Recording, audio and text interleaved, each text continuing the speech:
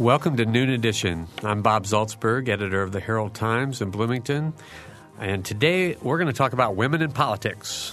Joining me in the studio is co-host Mary Catherine Carmichael and one guest, Regina Moore, who's the clerk of the city of Bloomington, and she's been very active in trying to recruit more women to be involved in politics in Bloomington and Monroe County. If you have questions or comments, please phone us at 855-0811 or 877-285-9348, or you can send your email to noon@indiana.edu. Regina, welcome. Well, thank you, Bob. Thanks for being here. Mary Catherine. Hi. Good to see you. This is a great topic. I'm so excited to be here today. I know. It is a good topic, and Monroe County is a good place to talk about it because I think that there have been lots of interesting women in politics in Monroe County and in the city of Bloomington, although the city council now has no women, and that's been sort of an issue for the last few years. But anyway, Regina, why don't you sort of frame the discussion? Why should we be talking? Why is it important to have more women in the political process? Well, that's an interesting question, which I think is kind of obvious. It seems to me that the more people you get involved, the more perspectives you get involved, the better the whole process is. And so I think women should be involved from the lowest level of volunteering for government, sitting on boards and commissions. Like Mary Catherine, I know you sit on a board, and you could probably talk about your experiences there. You're the only woman on that board, are you not? I am. Yeah. And up into elected office and perhaps even mayor. We've had two women mayors. Mary Alice Dunlap, right? And Tommy Allison. Tommy Allison. Right. Well, Okay, I got that part of the quiz. That's good. We have to let our listeners in on what's going on. Go right ahead. Well, Regina is by training a teacher, and so in true teacher form, she's given us a quiz. It's the Bloomington Women's History Month quiz, and the quiz is how many women have served on the Bloomington City Council and what were their names. And she does give us a hint. She says Charlotte Zitlow was the first woman elected to the Bloomington Common Council and began serving her first year as president of the council. So now Bob and I are locked in a steep competition, and I think he's trying to copy from me. But you should see us protecting our papers. It's pretty wild. Turned over so no one can see. Right. So if you have any answers you want to, yeah, you can call in, but tell me, but not Bob, because his list looks longer than mine. Right. I need help. I have six on my list so far. Oh, six. That's so far. Half of the 12. Yeah. Half of the 12. Oh, man.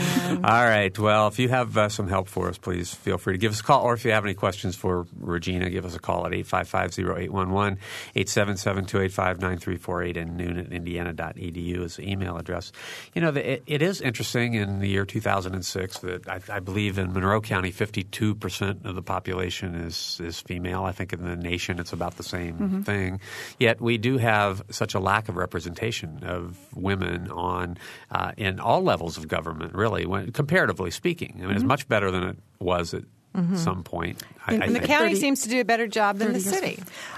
Yeah, the county we have 3 women on the county council, and those would be considered, while some would argue fiscally responsible only, there's certainly policy making, because where you put your money is where your policy is going to be developed. The administrative offices, that of the recorder, the assessor, the auditor, and the treasurer are all held by women. And I guess my office as city clerk is more of an administrative. I'm certainly not a legislative person, or am I an executive person, except within my own office. So when you think of that, we also have 2 women commissioners on the county commission. So the county is doing fairly well. And why the city only has one elected woman, myself, I think there are a number of reasons that we could look at that, and I would be interested in hearing what the callers think too. If there's someone out there with history, because we've had some very strong women leading our city and county as role models. But yeah, we do seem to be in a little bit of a dip right now. I think if my memory is correct, you and Susan Sandberg were the only people that ran for city on the city ticket. That's right. Last time, although only women that ran in either party. Right. Susan Sandberg ran in District 2 for city council as a district race, and and I was the clerk candidate. Well, you actually put yourself in the position and other people with whom you work to recruit candidates. So what's the most often heard reason when you have identified someone you think would be a good candidate? What do you hear most often as a problem or a reason why they wouldn't want to do it at that time? Well, that's a great question, Mary Catherine. And I have brought to you a study that was done by Brown University called "Why Don't Women Run for Office?"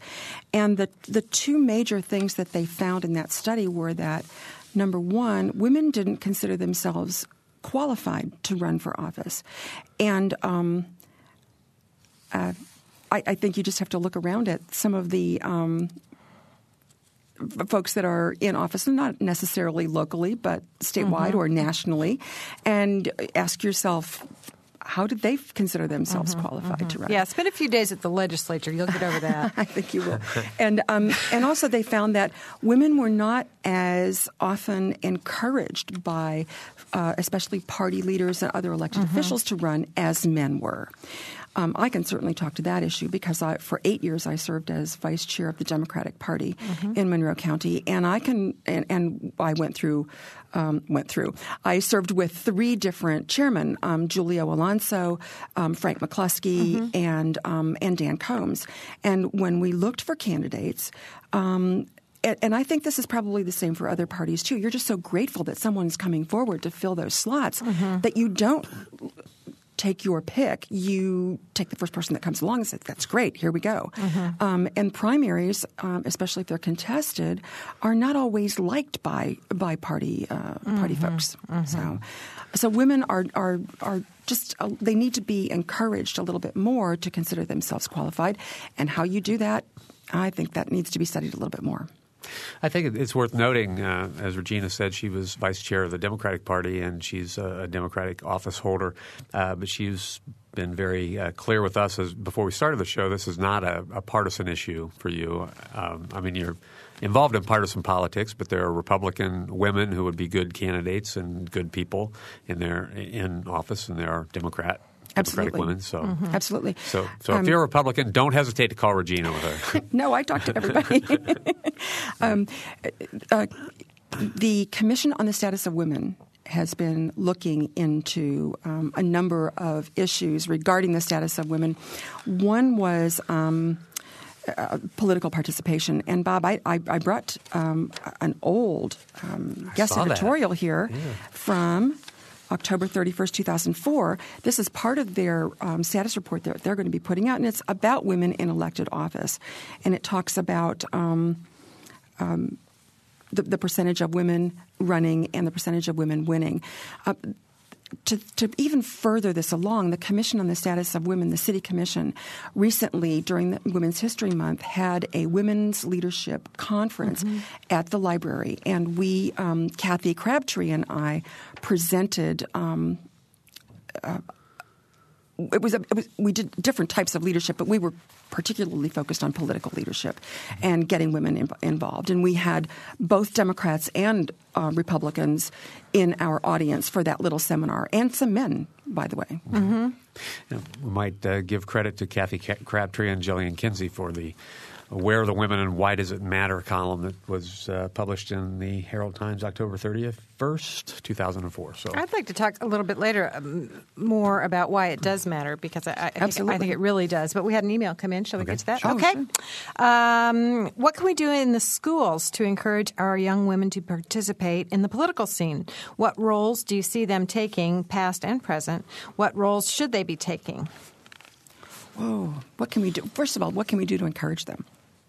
I think something else that I brought for you was something that Mary Catherine and I were just looking at before we started on the air. It was something from the Bloomington Voice, and it was about 4 really strong women at that particular point. It was 1995 when they were. This was the 75th anniversary of women getting the right to vote. And studying history is a great way, I think, to see where we are and where we need to go. And making history really personal is a great way, I think, to get young women involved, too. But looking at this, I think all of these women said that their mothers were great inspirations to them. And even though they were really powerful women, Vi Simpson, Joyce Poling, Tommy Allison as mayor of Bloomington, and Pam Service, they looked to their mothers or other women for inspiration. And so that's where we need to go. Absolutely. So then probably giving young women who are still school age the opportunity to interact with these folks so they can really get to see just the personality and the person actually doing the work. Absolutely. And so increased exposure to that might be a good idea. I do have a little anecdote. We had a little showing of the HBO movie Iron-Jawed Angels. Iron-Jawed Angels, right, at the Cinemat. And several of my friends brought their high school-age daughters. And one of them said, I never learned about this in my history class. I never learned about the women's suffrage movement. I don't know if you've seen the movie. Hilary Swank is in it. It's a great movie. And she went back and told her government teacher that they ought to be showing this movie in class. And a couple of months later, she emailed me and she said, Regina, guess what? My government teacher showed this movie in class and nobody fell asleep. Oh, that's great. Isn't that great? You know, from her mother bringing her to see this movie with other women of all ages, she was able to take that back and influence some other women in her class. I think that's just fantastic. I do too. That is a great movie. If you haven't seen it and have an opportunity, you can probably rent it by Absolutely, now. yes, I'm sure you can. All right, before I get to the phone number, Mary Catherine, did you have Pam Service on your list? Yes, I did. Okay. Nana Boo Boo. Yes, I did. All right, just checking. So we know one. We're naming one of the 12. You've got two. Two because Charlotte was. Yeah, Charlotte. that's right. I've got Charlotte on my list. So there are two of the 12 women who have served on the Bloomington City Council. I'm just going to start. Pretty soon I'm going to start naming out likelies. All right. 855-0811 is the local phone number. 877-285-9348 is the number from throughout the WFIU area, and noon at indiana.edu. I don't know what's going on, but Poor Bob's outnumbered today, I'm afraid. Yeah. He's doing well. These women in politics have something going here. Let me ask about just sort of the broader scene, the national, state scene, because it does seem interesting to me as, I am the one man who's here, but I've always been amazed for the last 20, 30 years, since Geraldine Ferraro was nominated as a vice presidential candidate, that it's like that happened and then the nation or the national political parties decided that's enough. We don't have to do that anymore. It's been what year was that? 1984, 84, I believe. I'm not sure. I'm focused in my mind back to the 70s when Shirley Chisholm ran for president and in the primary, and that's an excellent video too. While we're talking about it, Unbought and Unbossed, which I think you can probably rent or purchase. That's a wonderful study of how a woman, and a woman of color, the first woman of color to ever run for president, was not necessarily taken seriously by a lot of folks, and maybe that's part of it too. But you're right, Bob. On the statewide scene, we don't have a woman governor, although we have a woman lieutenant governor now, and I think that people are beginning to see the light about this kind of thing. The women can lead, but we only have of the 11 people in the Indiana congressional delegation, our 2 senators, 9 congressmen, we have one that's a woman, Julia Carson from Indianapolis. We've only ever, in the history of Indiana, had 5 women represent us. There have been 4 Democrats and 1 Republican. The first one was Republican, actually. So we have a long way to go on the statewide level. I think if you look at our state legislature, we have a long way to go, too.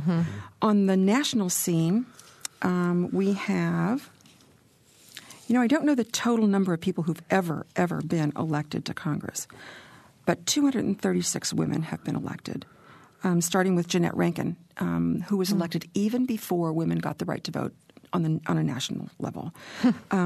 Currently, we have 70 in the House and 14 in the Senate. So 70 and 14, 84 out of 535? 15.7%. Yeah. Totally. Okay. Yeah. And then not a lot when you think about 50% of the population. Right. Yeah, and this is a good year to be talking about this because, of course, Hillary Clinton is getting a lot of a lot of play as a potential Democratic candidate. It depends on what Republicans you talk to, but Condoleezza Rice is actually sometimes mentioned as a Republican candidate. Hillary Clinton brings out all sorts of emotions. She does. On both sides in terms of, and I guess I'd ask you, why do you think that is? I'm really not sure.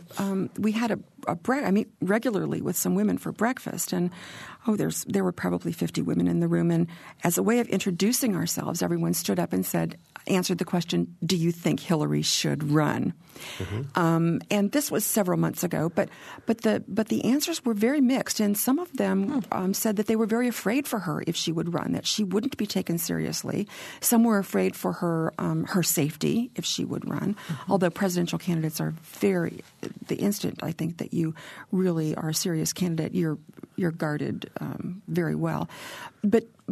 And some people said, you go, girl, and we want to see her run. So it does range through the whole gamut. But there's no doubt she's a very strong woman. And I think that some women don't, have a problem with that. Right. I think it's her destiny.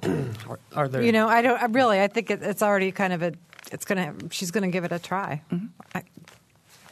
So I'm going to back up a little bit. Who are your role models when you were deciding that you wanted to be involved in politics? This is really funny. My husband will tell you how apolitical I was for most of my married life. It just would go past me. I was interested in other things. I was not in the first group of young people who got to vote when they were 18. I didn't get to vote until I was 21. Mm-hmm. And so, and my parents voted, and my father ran for school board and that kind of thing. But politics was those people on TV on Sunday mornings that really just, talked with the drone and weren't very interesting. And so basically the first time I was involved was in 1992 when Jerry Brown was running for the Democratic nomination for president in the primary. And he just struck a nerve with a lot of people. And it could have been that he reached out through the party process to folks on a very individual level. We watched him through C-SPAN, Road to the White House, all kinds of things. And remember, he was the first candidate to use an 800 number. Mm-hmm. And people thought, 800 numbers for politics? This is something revolutionary. But my husband just turned to me one day and said, would you write a check to Jerry Brown? And I said, what? What are you talking about? Then I began to listen to his message and really thought he just really spoke to me and spoke to a lot of other people. I think you probably remember, Bob, we had a little group here in Bloomington who revolved around this candidacy. I don't think there were many people who were working for President Clinton. Jack Hopkins, I think, was, and I remember him handing out flyers, but not too much other activity locally. It was centered around Jerry Brown. And we were sitting around our little office one day wondering how we could get to see the candidate himself. It was going to be in Indianapolis when we got a call from someone saying, if Jerry Brown came to Bloomington, do you think you could get a few people together, like maybe 500 people or so, to a little rally? And we said, oh, sure, not knowing what we were doing. It was a Wednesday afternoon around 4 o'clock. And the next day at 1 o'clock, he was here. Oh, my gosh. And we had a rally in Dunn Meadow. It was great. It was just a really fun thing. And that, of course, really energized folks, too. Mm-hmm. And when I tell the story, I still hear people today say, I was at that rally. Yes, I remember that rally. And I've got pictures. You published pictures in the paper. It was great. Yes. There were 5,000 people there, Mary Catherine. Wow. With less than 24 hours notice. So this person really, in fact, a presidential candidate in Bloomington, a national candidate. This is really some attention to a small town. It helped that it was the Thursday of Little Five weekend and everyone was in town. The weather was beautiful. So we all have really, really fond memories of that day. Wow. So when the energy's there, and you want to keep getting involved. So I started at the top with a presidential race, but now I'm working on a local level. Local folks affect our lives a little more on a daily basis. Right, right. So it's interesting also, of course, that it was a male candidate that was your first one that got you involved. That's right. And I know you were very close to Frank McCloskey, and he served as sort of an inspiration to you. Yes, certainly. I didn't get to know Frank very well until after he left Congress, and he was local folks, and we still worked on campaigns together. And yes, he was a great mentor, and he taught me an awful lot about local politics. And the story is so inspirational about Frank, and I'm hoping I'm not going to tear up when I say this, but he was in the hospital, and it was right before the election in 2003. It was a municipal election, and I went over to see him, and when I walked in his room, he grabbed my hand and said, "Regina, you've got to get someone in here to vote me because I may not last until next week." Oh, yeah. And so I got him an absentee ballot instantly, and he filled it out. But, here he was in the hospital really having a hard time breathing with an oxygen mask and everything. But he was determined that he was going to vote before he left from wherever it was he was going to go. Yeah. He was determined he was going to vote. And I think that's a great, great story. Mm-hmm. All right, 855-0811 in Bloomington, 877-285-9348. The email address is noon@indiana.edu. Regina Moore is our guest. She's the clerk of the city of Bloomington, and she's been very involved in trying to attract more women candidates to run for office. I want to talk a little bit about women's role in the different political parties, and I think you're probably, I know you're most familiar with women in the Democrat Party. It seems to me whenever I do any volunteering, I'm usually it's usually other women that I'm sitting alongside.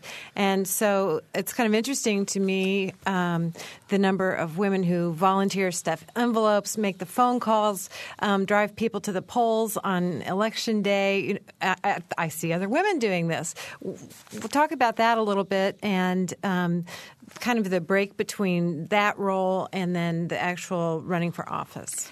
You're right, Mary Catherine. Women, I think, have served as the sort of the base of volunteers for both political parties for a long time.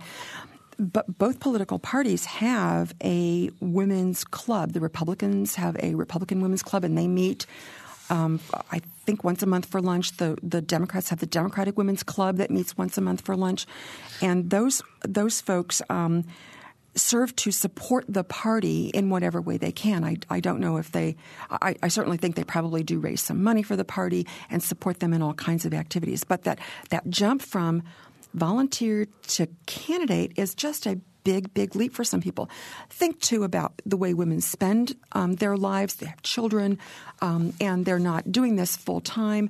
They're putting in a couple of hours here or there. Maybe their husbands are dragging them along.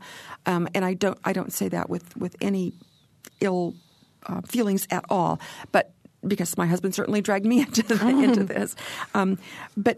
But getting encouragement, I think, from other women to become candidates is just a leap that is much more difficult for people to take. And I want to also, when you said who were my inspirations and who encouraged me, Pat Williams was the chairman of the Democratic Party when all this was happening in 92, and she was tremendously helpful. Didn't think of the Brown campaign as a threat at all to the Democratic Party. In fact, saw all these eager beavers and willing workers and energy and said, we need to keep these folks around. So she was actually very smart in nurturing and helping people and come along. And Dave Rollo was another. Dave Rollo, a current city council member, was another one of those early Brown supporters. Yeah. Okay. 855-0811, 877-285-9348, and noon@indiana.edu. We've reached halftime of the Noon Edition show for today. If you want to give us a call, we'd appreciate it. You can talk to Regina Moore. We can talk about women in politics. You're listening to Noon Edition. We'll be right back.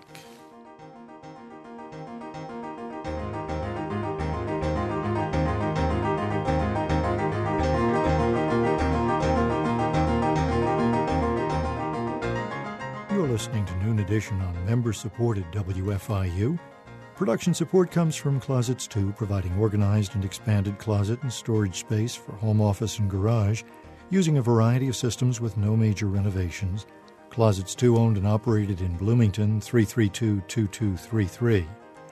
And from South Dunn Street Project, represented by Brian Lappin, Real Estate, classic bungalow-inspired architecture in the Bryan Park neighborhood of Bloomington, www.southdunstreet.info. This evening at 5 o'clock in the Columbus Commons, the 2006 Student Jazz Festival. At 7 in the Buskirk Chumley Theater, the silent film The Lost World with piano accompaniment by Hakan Tokar.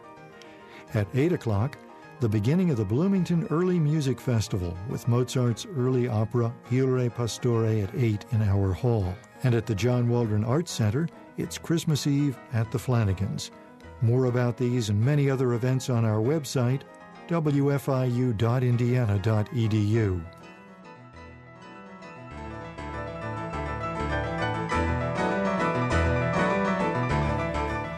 Welcome back to Noon Edition. I'm Bob Zaltzberg from the Herald-Times, along with Mary Catherine Carmichael. And Regina Moore is with us today, the clerk of the city of Bloomington and an advocate for women in politics, politics in general, good politics, good government, and good leadership. So we can talk about all those issues, but particularly we're talking about women in politics today. If you have questions or comments, phone us at 855-0811. 877-285-9348, or send your email to noon@indiana.edu. I wanted to ask about issues. I mean, do you think that there are getting to be more and more issues that would be called, considered women's issues in 2006, or are issues? Well, I think issues are issues. I do think that there are some issues that women might bring forth more. And there's a book that I think is an excellent study written by Marie C. Wilson, who is the head of the White House Project. The White House Project is a group that's, and I think they have a website, thewhitehouseproject.com, and it talks about getting women into all political roles, but they're really headed for a woman for the presidency. And it's called Closing the Leadership Gap is the name of the book. And there's a quote there from Senator Kay Bailey Hutchinson, who's a Republican from Texas. And she said, it wasn't that men were against changes. It's just that they hadn't considered certain issues before because they hadn't experienced the problems in their own lives. Mm-hmm. And as women become part of the system, those kinds of things are changing. And she's talking about the Women's Health Equity Act, the Family and Medical Leave Act, a Pregnancy Discrimination Act, and the Child Support Enforcement Act. And so women, it's not that men don't think of these things. It's just that they're not foremost in their mind. Mm-hmm. Right. That's what I wanted to get back and talk about a little bit more, which is the importance of women in government for that very reason. Who better to imagine the possibilities for women than women? And they need to be the ones bringing good public policy forward, because they're the ones who live it every day. Exactly. And women and men do have different experiences in life and different things that impact them every day. And so I think you can only walk a mile in the other's moccasins so long, and there are always going to be differences. There will be differences. And I just think that when you have a greater variety of voices entering into the system, and you add different person's perspectives, the female perspective, the male perspective, you end up with a better solution to your problems. You end up being more creative in the ways in the way that you approach problems. And I can remember Charlotte Zitlow telling me that when she first was going to run for city council, people said to her, well, what do you know about sewers and what do you know about roads? And she said, come on, I drive on these roads. I know these roads. I know what happens when you flush and something is I was just going to say. And it doesn't go well. I mean, I'm very cognizant of those kinds of things. So, yes, I can handle these problems. Right. And I want to give it a try. Well, on my board, we talked about a little bit earlier, I'm on the Parks Board, and I am the one woman and there are three men. And we joke, and I call myself the token mommy, because I am the token mommy. And you're right about that as far as bringing in a different perspective, because, when you're dealing with small children or children, period, on a daily basis, you do think of different things that otherwise you wouldn't have to think about. So I think that's a very valid point and so important, and it is a source of concern for me when I look at the Common Council that we have right now. Not that they're not great. That I'm satisfied with the representation, but I just wish it was more diverse. And men ask me all the time, don't you think that I could represent you? And it's not that they can't. It's just that there needs to be a participation, more of a participation. And a token woman is sometimes just not enough, because then it becomes the woman's voice. It becomes on the Parks Board, it becomes Mary Catherine said this. It's not the women say this. So then you tend to bear too much of that burden. And so I'm not going to be satisfied with one woman on the city council. It needs to be more than one. And I'm not advocating certainly for an entire council of all women either. I don't necessarily think that would be good because it doesn't represent any kind of diversity. All right, we have a phone call. Let's go to Susan. Susan? Yeah, hi. I just wanted to say that I do, I concur with Regina, especially on that last point. That wasn't what I was calling about, but I do think it's true that if you only have one woman on a particular board, I think one of the other problems that tends to happen is people assume that she's speaking for all women, and of course that's not necessarily going to be the case. That's a very good point. And they say, well, what is? They assume this is the woman's voice here. So, but the other thing I wanted to say is that I actually have a certificate in gender studies, and I have been active in various things around this issue for many years now. But one thing I've been a little more concerned with in the recent elections, I've also been very active in various political volunteer work, is that I do think it's very important that we have more women representing us, especially in city government boards, and I also think the city council basically does a pretty good job. I'm happy with them, but sometimes it is amazing to me that there's no women on that board right now.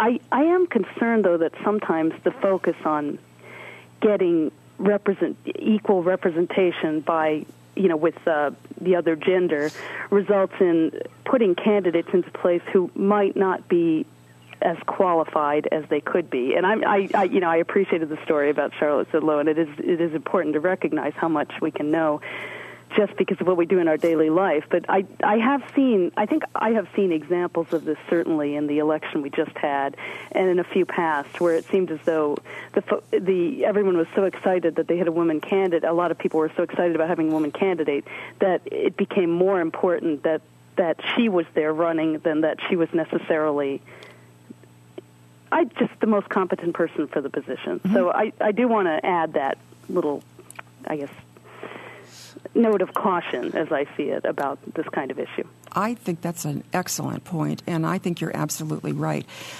You don't want, I think that nothing would discourage a woman more than to have her run out as a candidate and not be prepared, to answer the questions, have no one helping her figure out what forms are going to come up and how are you going to be presenting yourself and how do you run a campaign? How do you run the nuts and bolts of a campaign?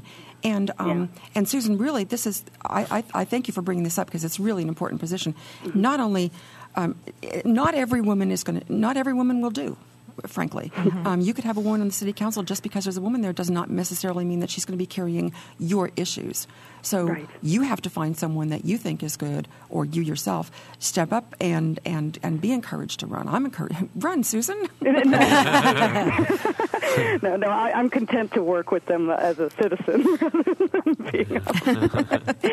But I bet you hear this nervous giggle a lot when you ask that question, don't you? I do. Yeah. And during the last city election, here we were. Frank McCluskey was the chairman, and I said, Frank, all these men have stepped up to the plate. We have a full slate, except we don't have anyone to run in District 2. And we need a woman. We need a woman, Frank. We need a woman. And he agreed, of course. I mean, he could. I mean, that was a very clear statement. But we asked many women to run in that district, and they didn't want to. They didn't want to. They didn't feel that they were qualified. They didn't feel that they wanted to get into the nastiness of politics, and that's something else that we could talk about. It's you are putting yourself out there for criticism in whatever way, shape, and form it comes, and you have to have a thick skin. And I think this is why some women are underestimated in that respect, and some women underestimate themselves in that respect too. Do you remember when Sophia Travis was running? Yes. And she was a musician. And at one particular point, she was berated for the fact that she played the accordion. And getting to know Sophia, I really had to chuckle at this because she really is a very, very strong woman with very strong opinions, but a very soft way of getting that across. And I can remember her walking up to her after a statement was made about, she plays the accordion, enough said.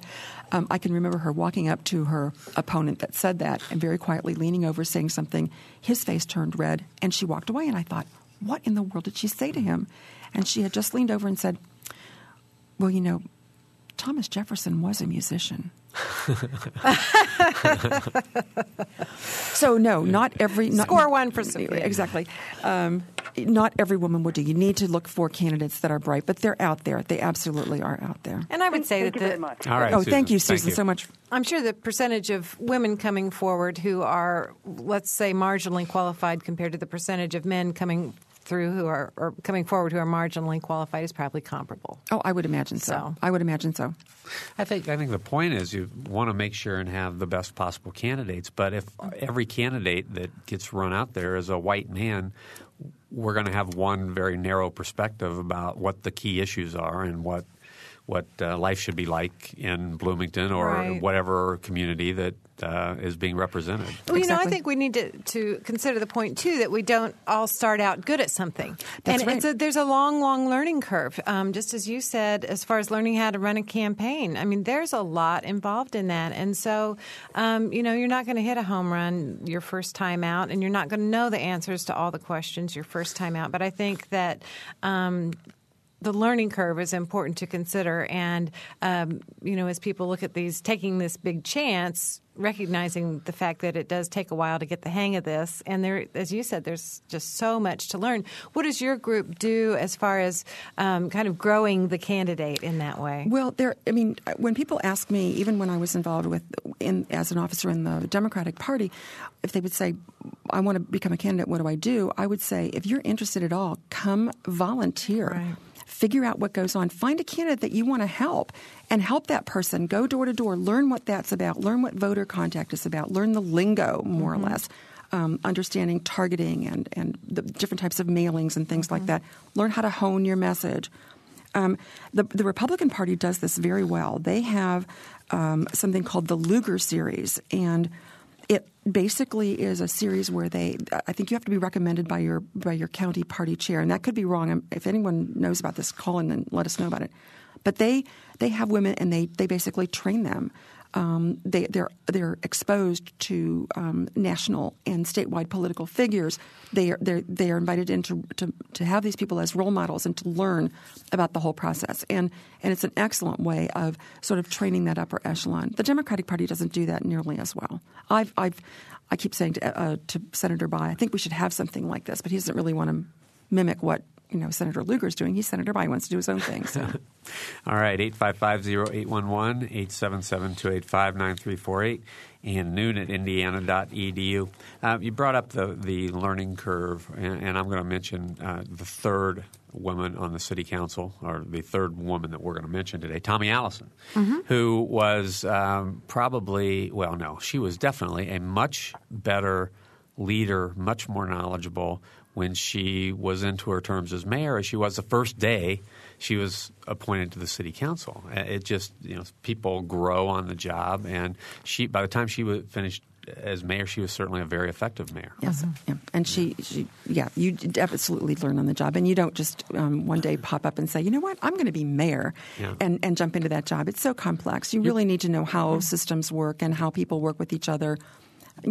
Some of the best learning in that respect can be done on city or county boards and commissions, and volunteering to help government to learn a task. You just get to see how things interact, how departments interact, and that kind of thing. Another really, really good way people could get involved is the city has a Citizens Academy, and they're taking applications now. And that's a great way to learn a little bit more about city government. Absolutely painless and really a lot of fun. I loved when I was in the class, we went to the fire station, and yes, they did. I don't know if they still do this, but they did an alarm. They slid down the poles, jumped into their boots, and I'd never seen that before. It was just amazing how quickly they could respond. So you really begin to have a great appreciation for city government, but you learn a lot about the intricacies of it too. And our other, we mentioned this last week, leadership. Bloomington, Monroe County is another area where you can learn a whole lot about city government, county government, how to interact with people. So that's another place that people can be trained. That's where I met Mary Catherine. Yeah, that's right. We were in the same class. That's right. 1993. 92, 93. 92, 93, that's right. We were just really young then. We were so young. Babies, really. Babies. And then we worked together on the Arts Council. I want to go back to an issue that you mentioned before, Regina, and that's I guess this would be my supposition. I've heard this before from various people, and I want to get your take on it, that campaigning has become such a rough and tumble, nasty thing certainly on the national level and somewhat on the state level and somewhat on the local level, that a lot of women just don't want to deal with it.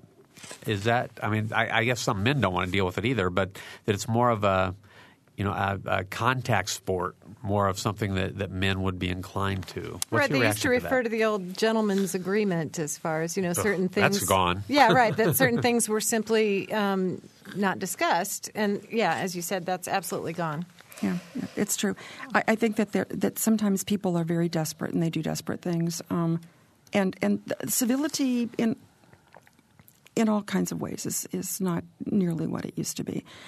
I was really encouraged when I read the newspaper the day after the election, a couple days after the election, and in the judges' race, the open seat where you had 3 Democrats and 3 Republicans running, a woman won in both instances, and both of them kind of celebrated the fact that women have won here, and both of them are qualified. I think the only technical thing you need to be for a judge is that you need to be probably a resident and certainly an attorney. But they've got excellent. Look at their resumes; they're really good, and so they're kind of celebrating. And I think we're looking forward to a very civil race there. I think on both sides. Judges can't talk about issues. They're very limited in what they can talk about, but they can get out and meet people, and people can decide who do you want to be your judge. So I'm looking for that to be a really very, very pleasurable race. I wonder if women more so than men, and I'd like to get your opinion on this, are sensitive to having maybe their youthful indiscretions or something paraded about publicly, and so they. Again, another impediment to running. Youthful indiscretions. I don't know. Probably. Doesn't everyone have things that they've done that they really prefer not to see on the front page of the paper? And yet, you have to think about that when you run. Absolutely. Women don't like to be attacked. We don't like confrontation nearly as much. And my husband says it's because I never played sports, and so I never experienced that confrontation, that really working hard and mixing it up, and then afterwards shaking hands and hey, let's go out for a beer together. I just don't think I've done that and very much. It's not in my nature, so I've really had to kind of work and learn about this a lot. And I don't know that it's really. And boys grow up doing sports, and I think nowadays girls, of course, do participate a lot more in sports than they did. I don't know, Mary Catherine, did you play sports? No, my age group is kind of like the last group before Title IX really kicked in, and women's sports started getting more attention and became more of a usual type of thing. So no, and I share the same regret. I think that there are important lessons and skills learned when you play on a team like that, and so. But I think that's an very interesting topic to me, because I certainly don't think that all men. Even those who played sports are inclined toward that kind of competition either. And I'll take one example would be Barron Hill, who I think he was a very good athlete. He played a lot of sports. But I think that the last election turned out to be very nasty. And I don't think Barron – I know that he didn't like it at all. And I think that I think this election, this time when he runs against Mike Sodro, it's going to be a very rough and tough race, and I think the gloves will come off. But I think Barron Hill has been pushed into that because of how rough the last race was. And I know I played sports. I'm not running for any public office, but if I were, I'd be very uncomfortable with people being mean and nasty. And people pick on you all the time. Well, I know they do, and I don't necessarily like it, and I don't try to pick back. No, you don't. You handle it very graciously always, and I've always been impressed by that. Well, I think it's an art to learn how to disagree with someone in a very civil manner and keep it nice. And I don't. And I think that sometimes very enthusiastic supporters of a candidate may take things to an extreme that the candidate probably would not like it to be taken. Now, actually, I wonder if things publicly haven't toned down a little bit with the use of television cameras. So many meetings now are televised, and I actually would put out there the possibility that things are more civilized than prior to that, because you don't want to have it rebroadcast you calling somebody an unpleasant name in a meeting. Mm-hmm. That's true. While the cameras are rolling, I think things are very nice. Yeah, I was called a name in a meeting last week, though. I saw it on TV. Really? Oh, yeah. But that's a topic for another day. All right. 855-0811 in Bloomington, 877-285-9348, and noon@indiana.edu. And we have Velda on the phone. Velda? Oh, good. Go ahead. Yes. Hi Hello. there. Can you hear me? Yes. Hi, Velda. Hi. Hi there. I've been listening with considerable interest to your program. I would like to make one comment, and that is that when I was very young, and that was a long time ago, there were three things you didn't talk about in polite society. One was politics, one was religion, and the third was sex. And it seems to me that although there are changes in this type of thinking, it still is kind of a no-no, especially with well-cultivated people. And it may be that women are a little more reluctant to go into politics because they're afraid of the kind of ostracism which goes along with having opinions about such things as politics and religion and sex. Do you understand what I mean? Oh, yeah. Yes, absolutely. Yes. No, that's not a question. You can go ahead and say anything you want.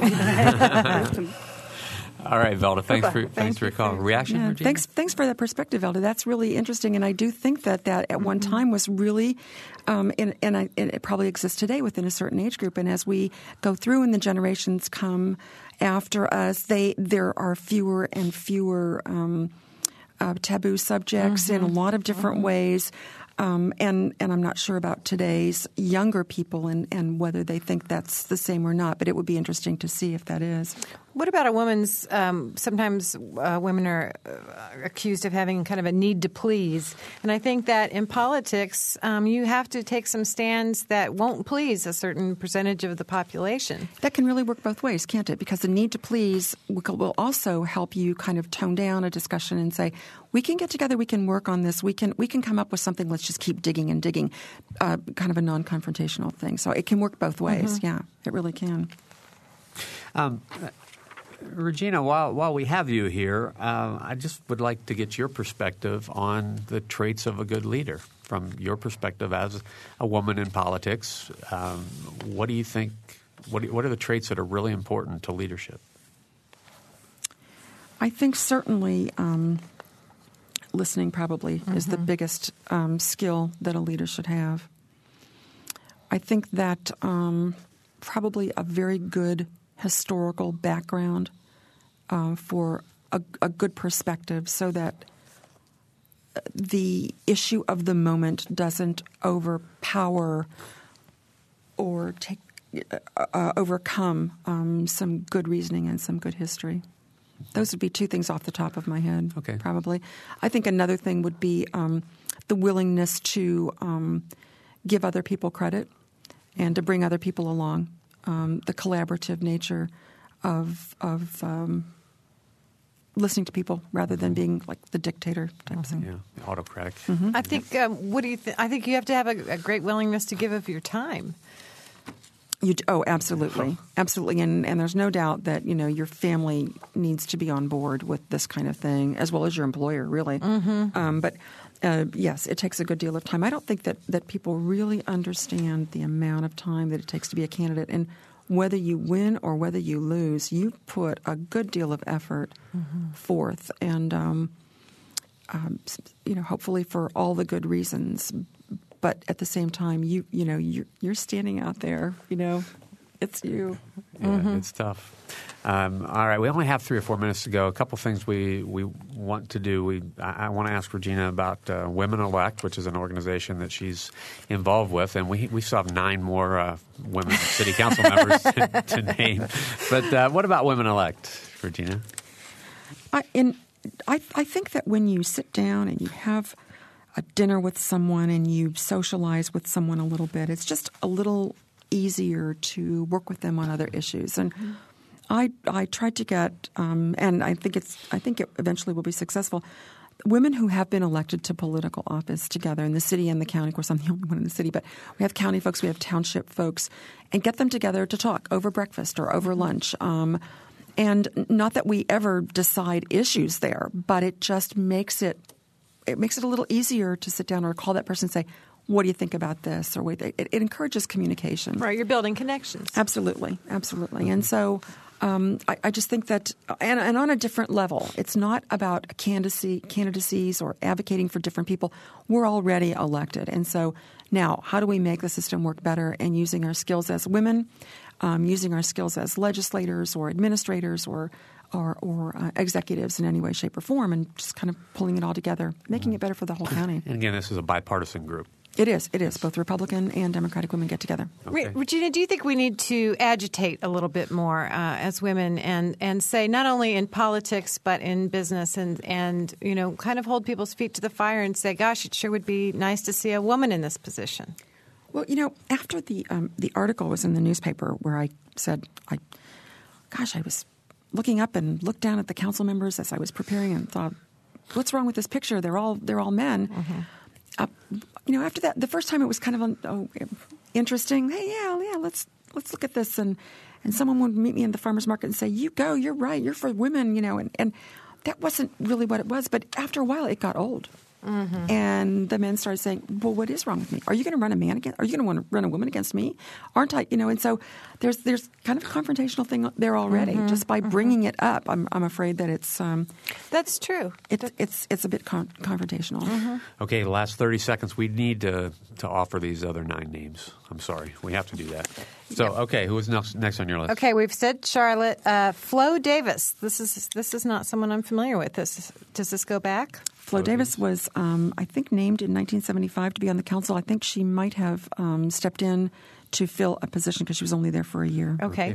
Pat Kinzer, Nancy Young, and Tommy Allison, of course. Kathy Dilcher, she was on my list. Ooh, impressive. Pam Service. Pam was on I've been mine. around a long time. Pat Gross, Iris Kiesling. Iris, I did know that one. Lynn Gardner, Marilyn House, Regina Miller, and Patricia Cole. We can't forget Patricia. Nope, can't forget. And I should have remembered Regina too. Yeah. Sure. All right. That was during and my time. we are out of time, so we're going to have to go. I want to thank Regina Moore for being here with us today. For Mary Catherine Carmichael, producer Ryan Cost, and engineer Mike Pashkash, I'm Bob Zaltzberg. Thanks for listening. Thank you.